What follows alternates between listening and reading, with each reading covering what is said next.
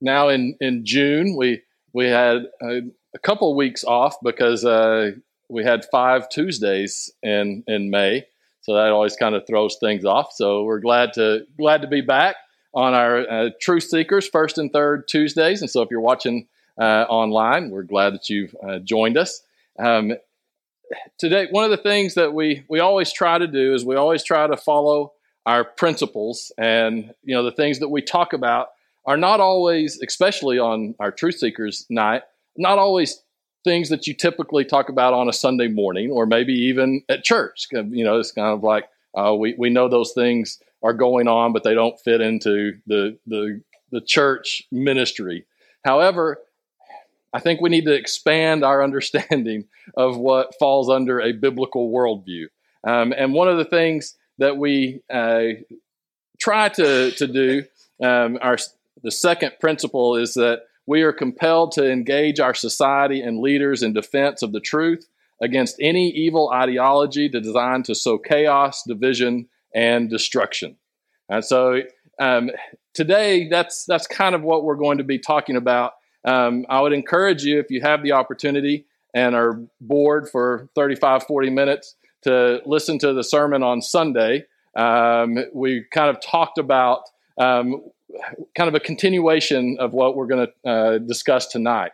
And that was the LGBT agenda that we're seeing all around us. It's been there for a long time, but it's heightened, right? Kind of like everything, because I believe we're in a open spiritual battle, and there's different ways that manifests itself.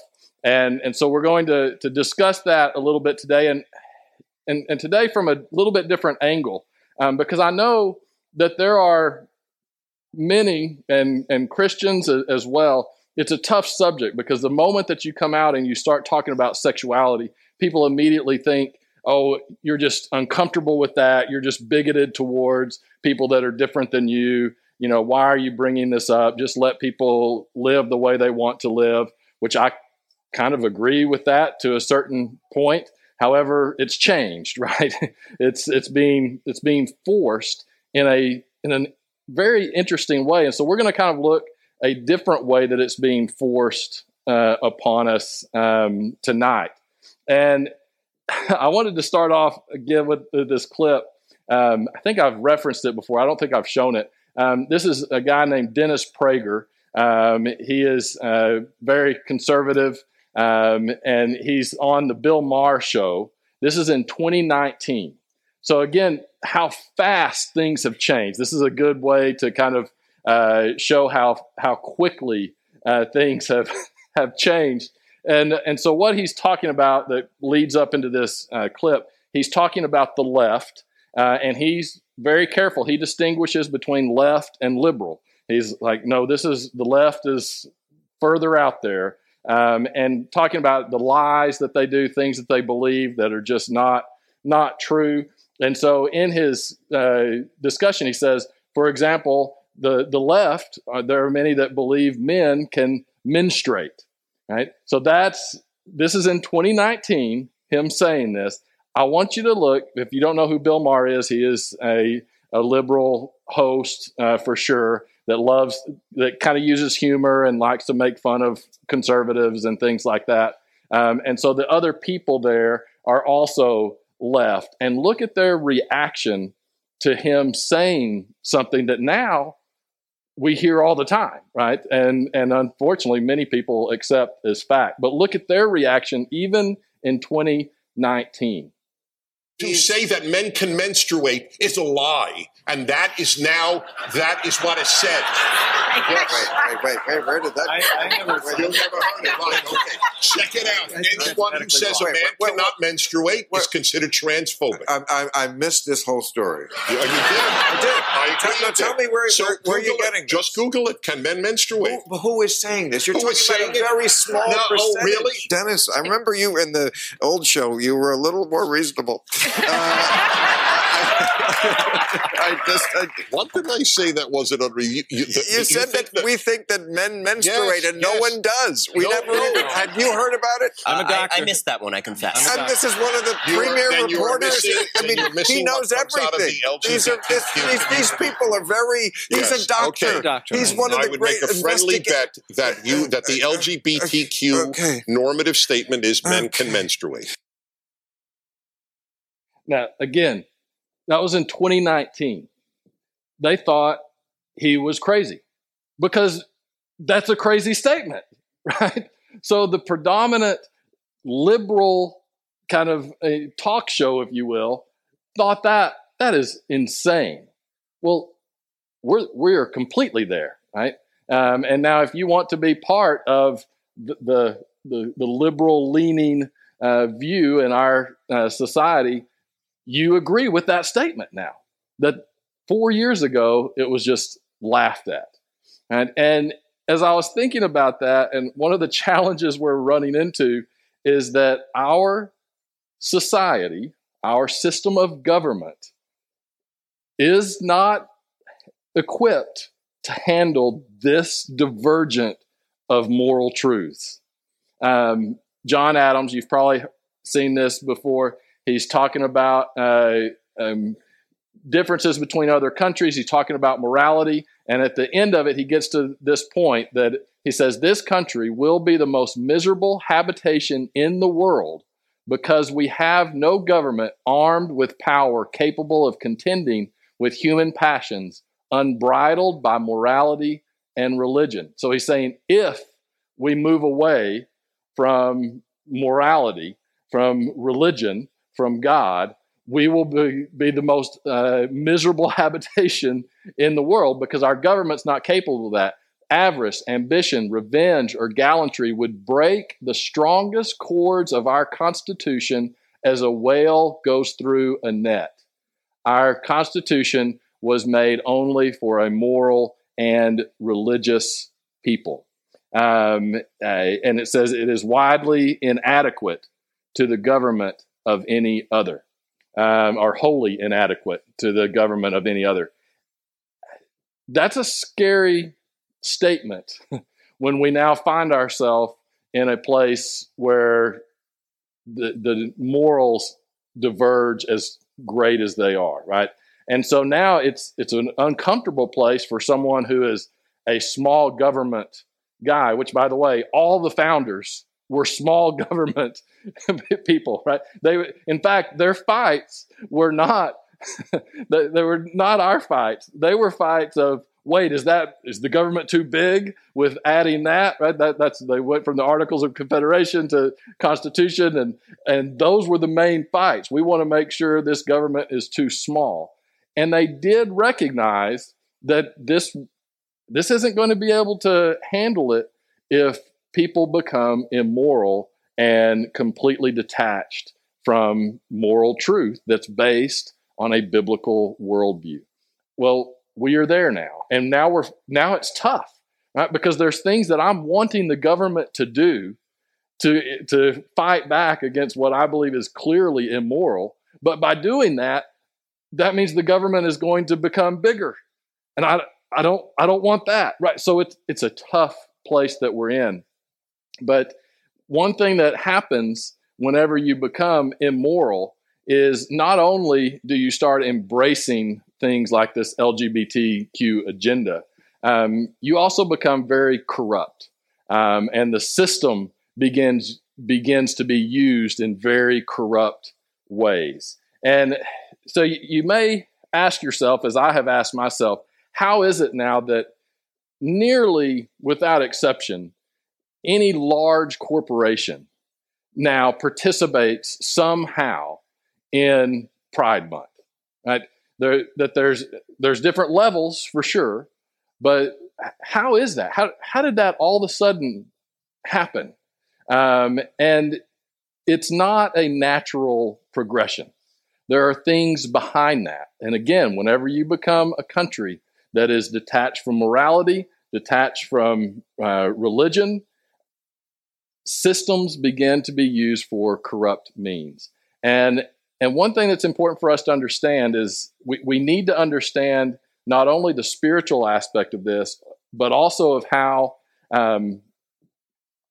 that spiritual blindness is being used to force people to accept this. So I want to show a clip. This is kind of went viral again. It actually is from 2017. And so we're going to get into a couple of things that are behind this. And this is an interview with a guy named Larry Fink. He's the CEO or whatever of BlackRock, which is a huge investment company. And this is beyond my purview, but I understand the basics, right? They take a lot of people money, right, and investment funds, and then they buy stock in other companies, right, so that then you can retire wealthy. That's their point. However, he has a little bit different idea, and they control trillions of dollars, right, and then they can invest that in other companies. Listen to his view of how they should use those investments. You now make a point of that's an investment criteria for you. Well, behaviors are going to have to change, and this is one thing we're asking companies. You have to force behaviors, and at BlackRock we are forcing behaviors. 54% of the incoming class are women.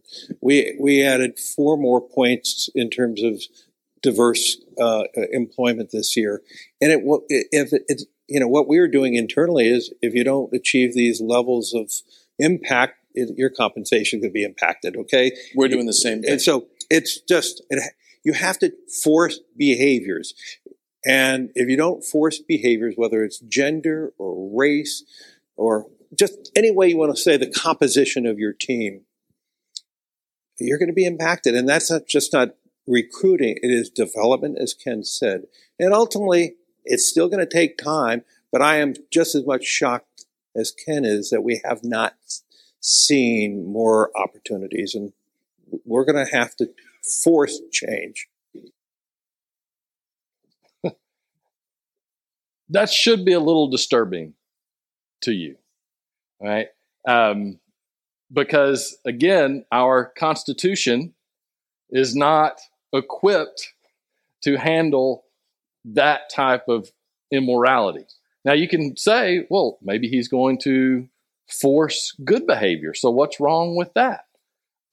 Well, whose definition of good behavior are you getting into?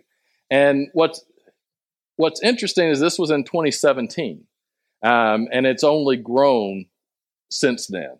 And now you may have heard, and it's interesting. Anytime the media says things are conspiracy theories, I used to believe that. Now I believe, then that's just something that's true. But over the last few years, you may have heard of ESG, and that was called a conspiracy theory. Well, it's not. And what he was talking about is how ESG works. ESG is basically a credit score that can be applied to companies, or it can be applied to individuals as well. But right now, it's companies. And it is out there. And now these investment companies are looking at ESG scores for people who they're going to invest in. Does that make sense? So just like a credit score has certain criteria, they look at whether you've paid on time. They look at your income and your outcome to give you a credit score. Well, that's what ESG is, except it's looking at a lot of different factors. I just Googled ESG and just hit images. It is amazing how many clips there are of companies that are showing this, right? And they all have a little bit different definitions whenever it gets a little narrows down. But overall, it's environmental, social governance. So they look at these companies and they first look, okay, what's their environmental aspect of their ESG score? That it's going to include climate change, emissions, waste management, that type of stuff, right? This is how ExxonMobil, BlackRock was their largest, owned more with them than anybody else. They actually were able to flip 2 of the board of directors seats on ExxonMobil And ExxonMobil went from their kind of mission statement to, produce, as much oil as we can to be as environmentally friendly as we can. Why would they do that? Right? Well, it's this ESG score, right? And then the governance is, gets to the board of directors, diversity on the board of directors. Not all of the stuff is bad. Right? That's usually how things are. Is there's decent stuff in there, but then there's some things that are really scary. So the governance of the board. But what I want to focus on tonight is the social aspect. And so that's where you get human capital, the employee relations, community impact. So how is that corporation impacting their community positively? So you may say, well, how do you come up with a score like that? Because that's difficult, right? So what happens is somebody comes up with a with a metric this doesn't even have to be official. It just all of a sudden people start adopting it, and it becomes kind of the rule, right? And so the metric that is being used for this the S is called this. It's the Corporate Equality Index. It is from the Human Rights Campaign Foundation. The Human Rights Campaign Foundation has been around for a long time. Started off advocating for gay rights. It's one of the largest advocacy groups out there. Now you go on their website, it is all about transgender stuff. And what they have done, they've created a CEI score. And so there's just about, I think, every one of the Fortune 500 companies are on this. 2,000 corporations have not partnered with them, but basically said, here's our information, give us a score, because they'll give you a score anyway, right? And these scores represent, okay, how well are they handling issues that we care about, right? And here are some of those issues. This was in 2022.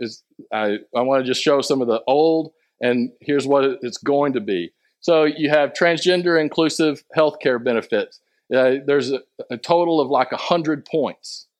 By the way, places like Target had 100 points score. For that to happen, they're following all of these, right? And so transgender inclusive healthcare. So it just costs about healthcare that you provide health insurance and things like that. This is interesting change in 2023. Now it includes puberty blockers for youth.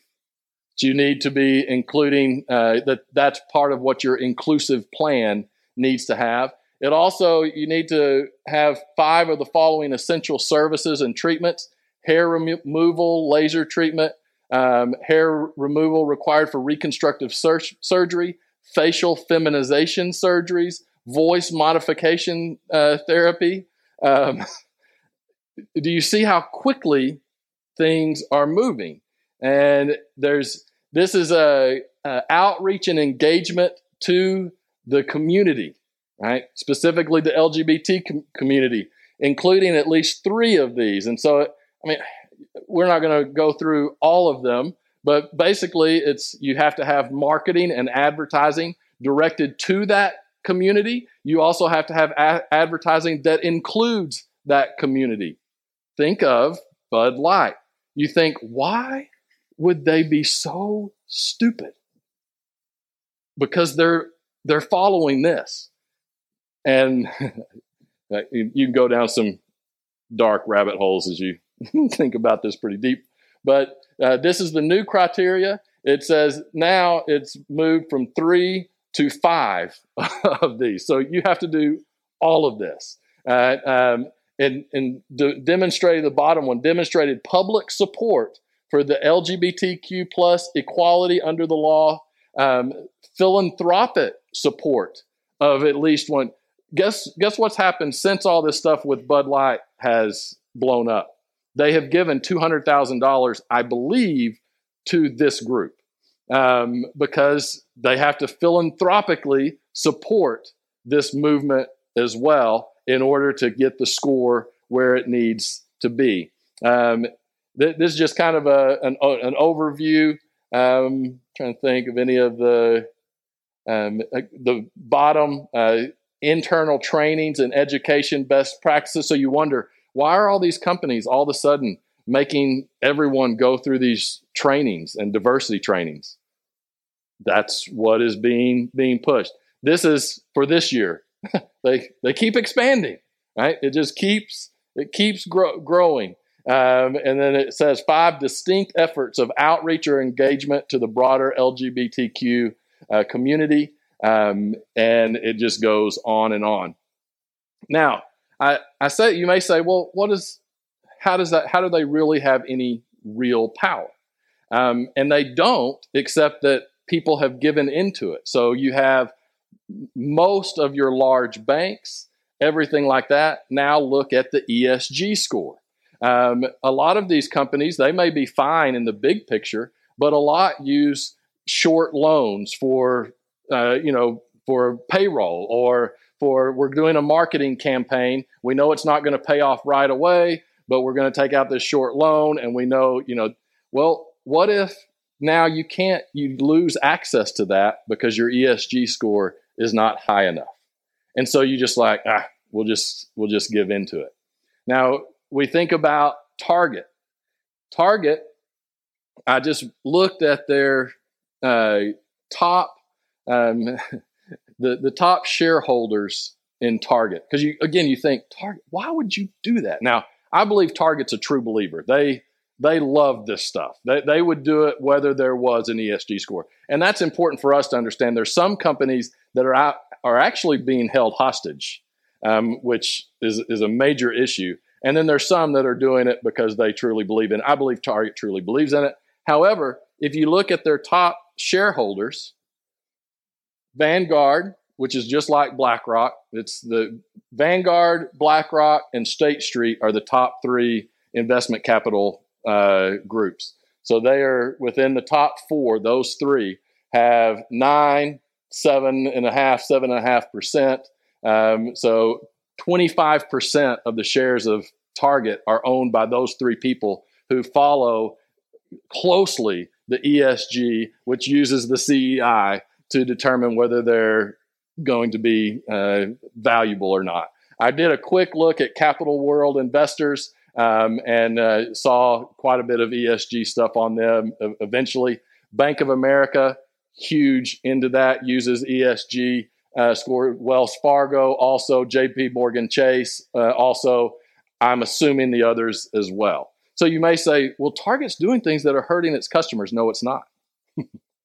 It's doing things to keep its score where it's supposed to be.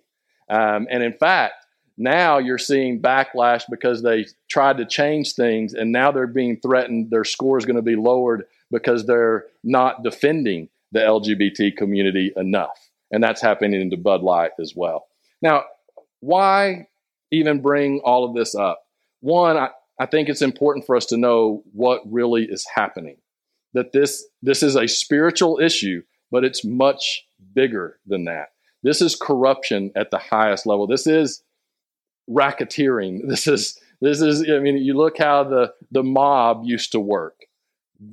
This is how, right? The mob goes and smashes out windows of the mom and pop store, and then comes to the mom and pop store and says, "Hey, I think you need some protection. Why don't you pay us for protection?" Right? And if they say no, the mob just keeps destroying them until they pay them for protection. Right? And then whenever someone questions it, it's like, "Oh, well, we're just protecting them." Well, that's what's happening with this. And it's important to know that, because one, we need to recognize what's going on. Two, this is illegal. These companies are being forced to not look after the interest of their shareholders, right? And now I'm not a lawyer, but I'm sure there can be lawsuits, and there probably will be. I know that there's starting to be some work on this. We need to be praying that it happens. We also need to be thinking, okay, we may not like the government to get too involved, this is something the government should be getting involved in. There are a lot of companies that are being held hostage and doing things that they don't necessarily believe in because they feel like that's the only thing that they have to do. And it's easy to say, well, just stand up and do the right thing. But if you don't, you get bombarded, right? And so it's an interesting situation. And I think it's important for us as Christians to recognize how corrupt things are getting. And we do need to think about, who are we voting for? What do they support? Do they recognize some of this? I can remember I asked a Texas state senator at a little gathering with Bastrop County conservatives. I asked him about ESG, and he was like, "Oh yeah, we don't allow that. You know, we protect our oil investments." Okay, well, good, but there's E, S, and a G, and it's coming hard and fast, and we're behind the game. And I think we need to be praying about this. We need to be supporting those who stand up. But just, again, recognize the spiritual battle doesn't just impact spiritual things. It infects a society, and it infects institutions. And our institutions, unfortunately, because I don't think let's see, what was that quote by John Adams?